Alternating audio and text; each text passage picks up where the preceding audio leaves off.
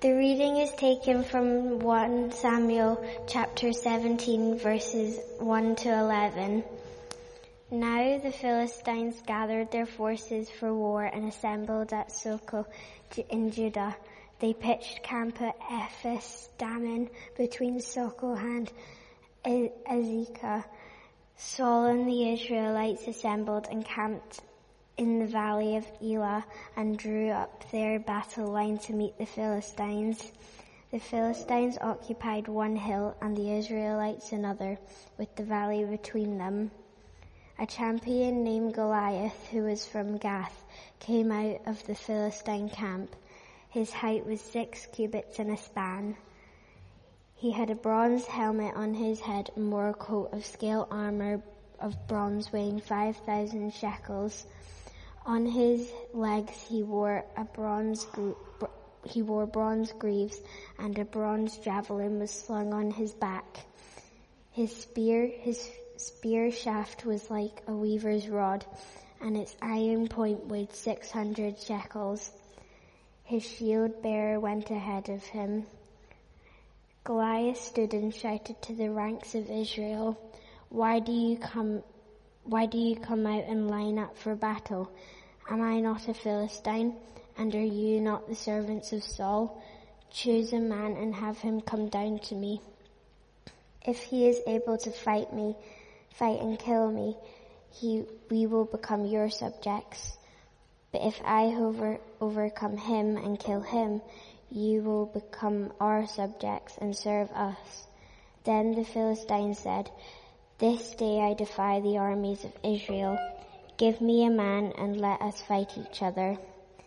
On hearing the Philistines' words, Saul and all the Israelites were dismayed and terrified. Going to carry on our reading this morning. We're going to be thinking about that story, well known, of David and Goliath. Don't panic, we're not going to read all the 50 plus verses of 1 Samuel 17.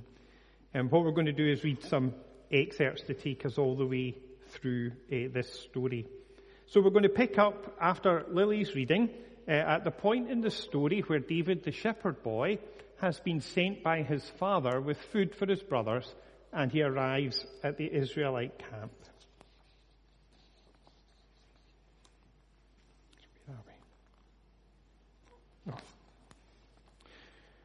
Now, Saul and all the men of Israel were in the valley of Elah fighting with the Philistines. David rose early in the morning and left the sheep with a keeper and took the provisions and went as Jesse had commanded him. And he came to the encampment as the host was going out to the battle line, shouting the war cry. And Israel and the Philistines drew up for battle, army against army.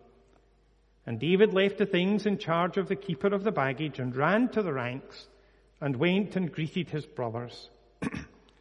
As he talked with them, behold, the champion, the Philistine of Gath, Goliath by name, came up out of the ranks of the Philistines and spoke the same words as before. And David heard him. Going to skip down a few verses. We're going to hear David's response to what he has heard Goliath say. How David speaks against Goliath without fear. At verse 31. When the words that David spoke were heard, they repeated them before Saul, and he sent for David. And David said to Saul, Let no man's heart fail because of him. Your servant will go out and fight with this Philistine. And Saul said to David, You are not able to go out against this Philistine to fight with him, for you are but a youth, and he has been a man of war from his youth. But David said to Saul, Your servant used to keep sheep for his father, and when there came a lion or a bear and took a lamb from the flock, I went after him and struck him and delivered it out of his mouth. And if he arose against me, I caught him by his beard and struck him and killed him. Your servant has struck down both lions and bears, And this uncircumcised Philistine will be like one of them, for he has defied the armies of the living God. And David said, the Lord who delivered me from the paw of the lion and from the paw of the bear will deliver me from the hand of this Philistine. And Saul said to David, go, and the Lord be with you. Saul then invites David to try on his armor, which of course doesn't fit David. David then goes out to face the giant with only 5 stones and his sling. And we read at verse 48. When the Philistine arose and came and drew near to meet David, David ran quickly towards the battle line to meet the Philistine. And David put his hand in his bag and took out a stone and slung it and struck the Philistine on the forehead. The stone sank deep into his forehead. He fell on his face to the ground. So David prevailed over the Philistine with a sling and with a stone. He struck the Philistine and killed him. There was no sword in the hand of David. Then David ran and stood over the Philistine and took his sword and drew it out of its sheath and killed him and cut off his head with it. When the Philistines saw that their champion was dead, they fled.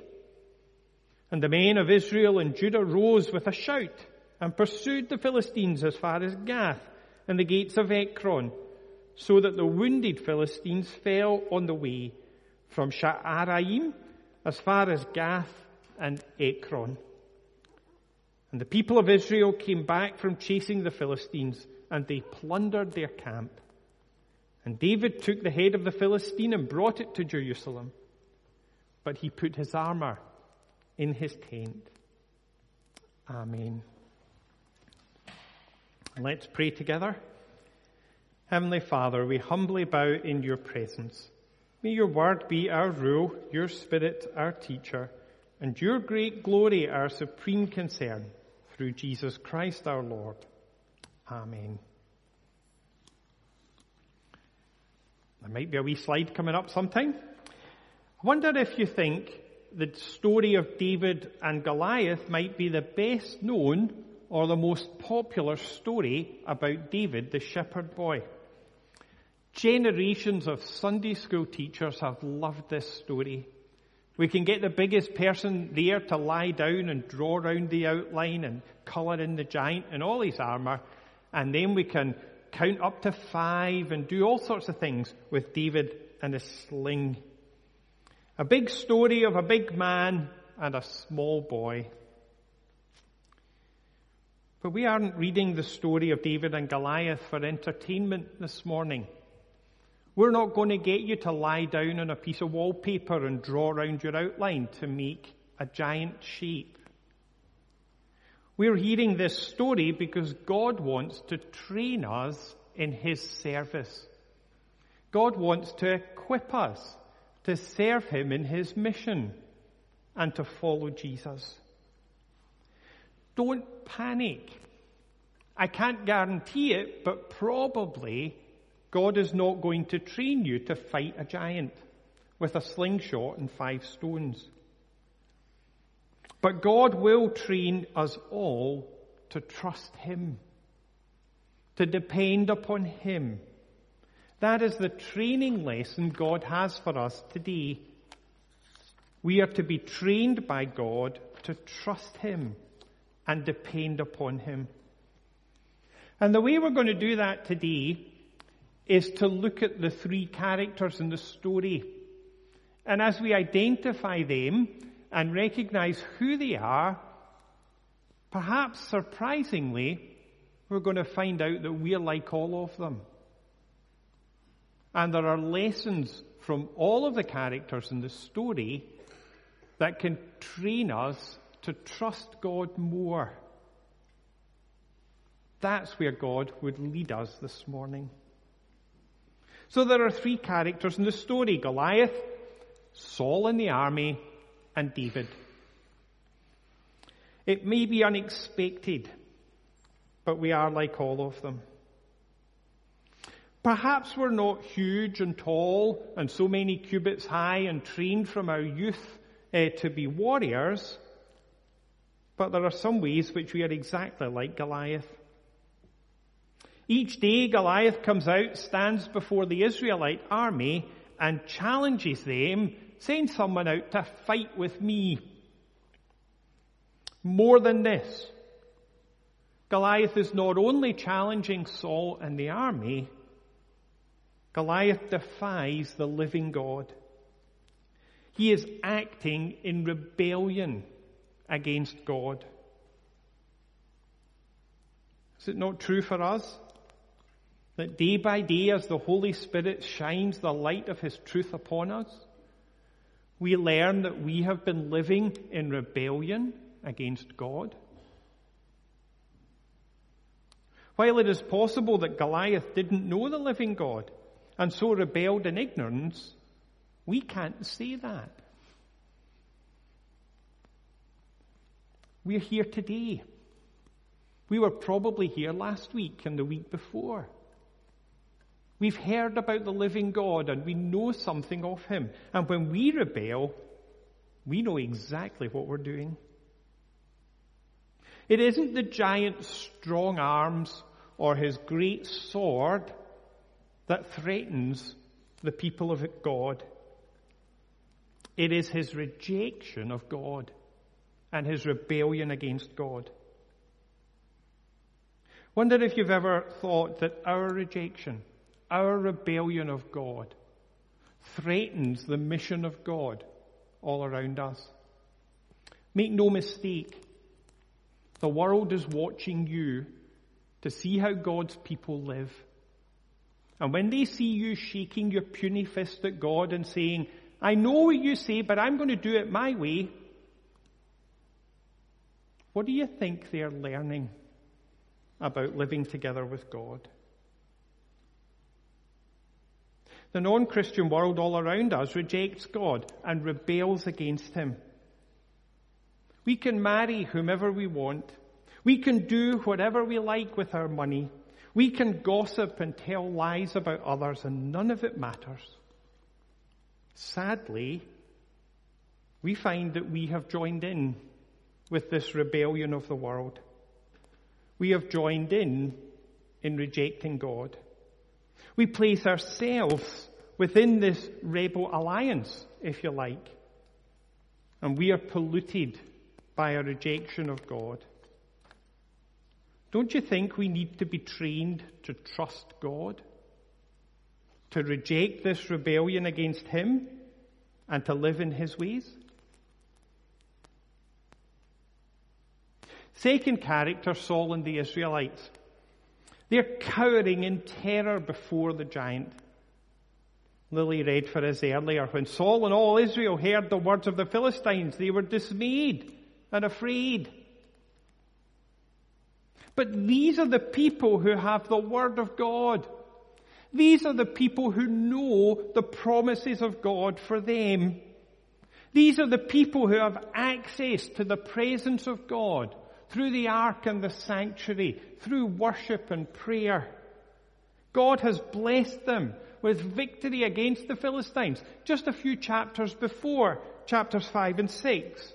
They know God's word, they know God's power, they know God's presence, and still they are cowering in fear and dismay before a giant. For too long, the sleeping giant of the church has slumbered in fear and defeat before the challenging world. We have become afraid of the challenges from scientists and atheists. We see all around us the rejection of God by the world, and we cannot imagine the gospel having an impact in our city and our nation. I wonder if we'd asked at 8 o'clock this morning, how many folks do you imagine will be here? Do you think we could have imagined that we would need to queue to come in to worship God? Of course not. We don't expect the gospel to impact our city anymore. But God did not lead his people out of Egypt to live in fear and defeat. And he doesn't lead us out of sin and death to live in fear and defeat. We need trained to trust God. We walk by faith, not by sight. We need to trust what we are trained to believe of God and his Son Jesus. Even when we can't defeat the giants before us, God can. And God already has. David the shepherd boy goes out alone against the giant. The best of human armor and human weapons are of no use to him. Goliath was trained from his youth to be a man of war. David was trained from his youth to trust God. And who won the battle? When David saved his sheep from the lion and the bear, he was being trained to trust that God would be with him. David knew that the God who had delivered him once would do it again and again and again. Are you sitting there thinking to yourself, we're just like David. We can go out and defeat the giant. Really? Is that what you think? The giant who rebels against God, the giant who rejects God, the giant who despises our faith, the giant who would destroy us and the church of Jesus Christ, and you're sitting thinking you can go out and defeat him? I don't think we can. But thank God I know someone who can, and someone who already has, and so do you. And we need to learn to trust him. The story of David and Goliath is a story where an enemy seeks to defeat the people of God and destroy the gospel. A story where an unlikely substitute defeats every enemy. Don't we know another story just exactly like that? When the world, the flesh, and the devil rage against the children of God, alone Jesus went out against the foe. One substitute, bearing shame and scoffing rude, in our place, condemned he stood.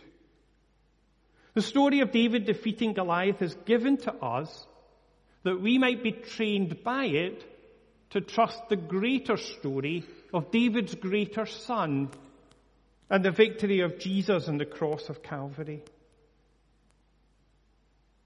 What do you do when the Holy Spirit shines the searchlight of his glory upon you and you learn that, like Goliath, you're living in rebellion against God? What do you do when you can't hide any longer from the ways in which you are rejecting God? This is not something which has only happened to us before we were converted. Would that it were. As we follow Jesus, often we leave the path of faithfulness to our Savior. Often we turn aside from the things our God would train us in.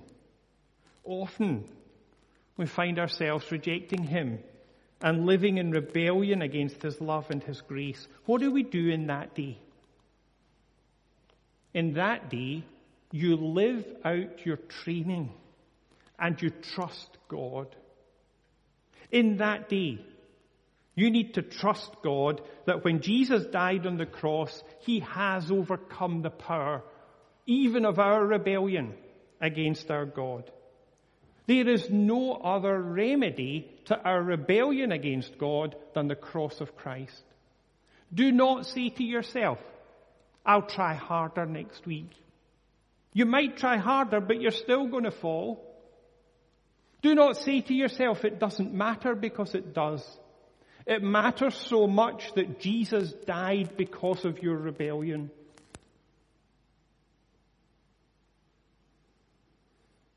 We need to trust God in that day. He has sent Jesus, his beloved Son, as our substitute to take our place and defeat our rebellion. The chains of the law fall from our hands as Christ dies on the cross. We are set free only at the cross of Christ. If you are troubled by your rejection of God, if right now the Holy Spirit is shining in your life, do not leave here before you trust Jesus and his cross to forgive your rebellion and to make you right with him. Do not leave here before you trust Jesus to defeat the power of your rebellion and set you free. He is with you right now, and all you need to do is trust him.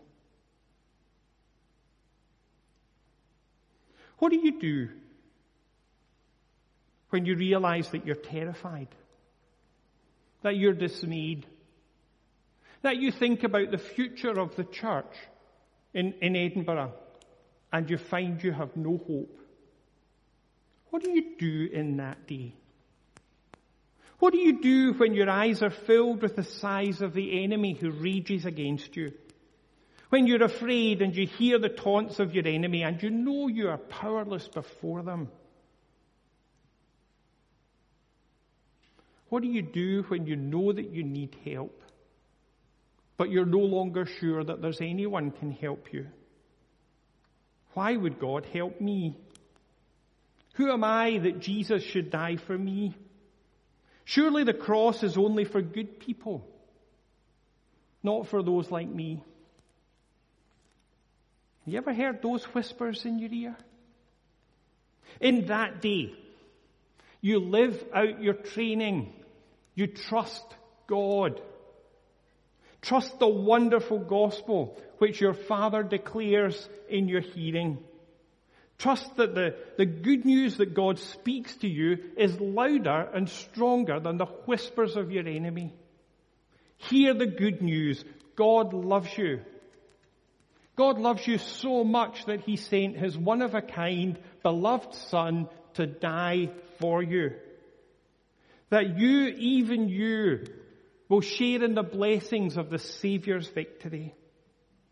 The enemy you fear has already been defeated.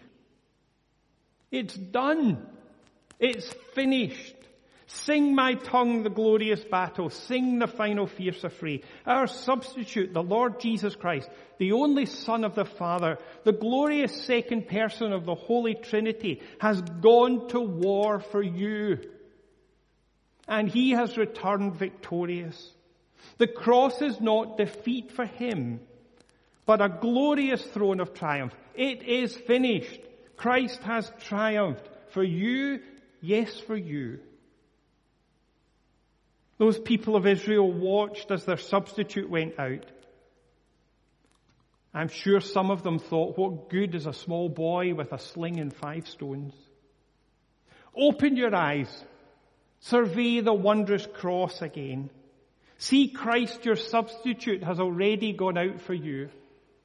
And when you wonder what a cross of a man dying 2,000 years ago has to do for you, trust the promise of God.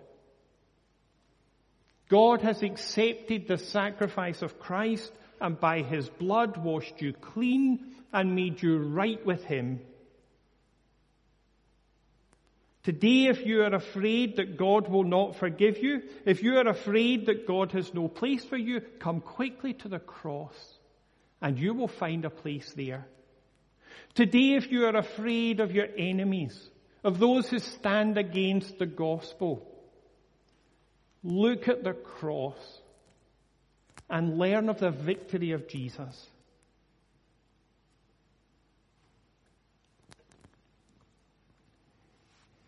After the victory of David, the people of Israel entered into the blessings of that victory. David got the sword. He got the giant's armor. He put them in his tent. He was enjoying the fruits of victory. The people of Israel chased their enemies away from them and returned to plunder their camp and celebrate the victory.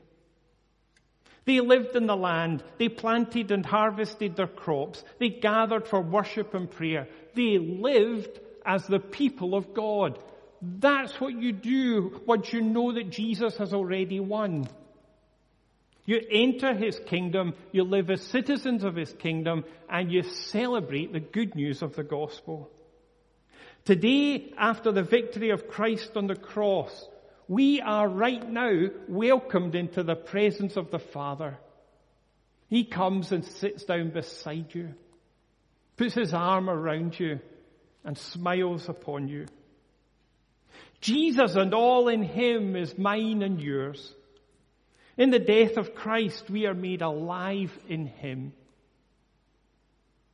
In the victory of Christ, we go out from here, not cowering in fear, but to tell the world that Jesus lives, to shout his name from every rooftop, to bend our knees and dirty our hands in service of those in need all around us, to care for the homeless and provide for them, to care for those in other lands who need the blessing of God to be showered upon them. And the victory of Jesus, we get to live in the mission of Jesus. We need to do what we've been trained to do.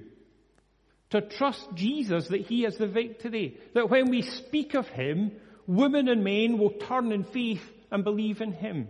When we serve others, they will be blessed with the blessings of the love of God made real in their lives, and they will come to know him. We do not live cowering in fear and hiding in our holy huddles. Be bold, be strong. Live in the victory of Jesus. The cross of Christ opens the way for us to enter into his kingdom, to know his grace and his love, and to expand his kingdom as we make Jesus known. There is nothing more for us to do than trust God. Nothing more for us to do than believe what we say we believe. Nothing more for us to do than depend upon the one who has already achieved it all for us. Not in my strength, but in his victory. God is pleading with us today that we would be trained by him to trust him, that we would leave behind our rebellion, that we would leave behind our fear, that we would live as his children in the power of the victory of Jesus. Will you do what God has trained you to do? Let's pray together. Father, we are humbled by your mercy. Your grace is more than we can speak of, and yet we plead for more. Chase away our fear. Forgive our rebellion. Renew us in the fullness of your Spirit. Our Father, bless us in these things as we trust you. For your glory we ask it. Amen.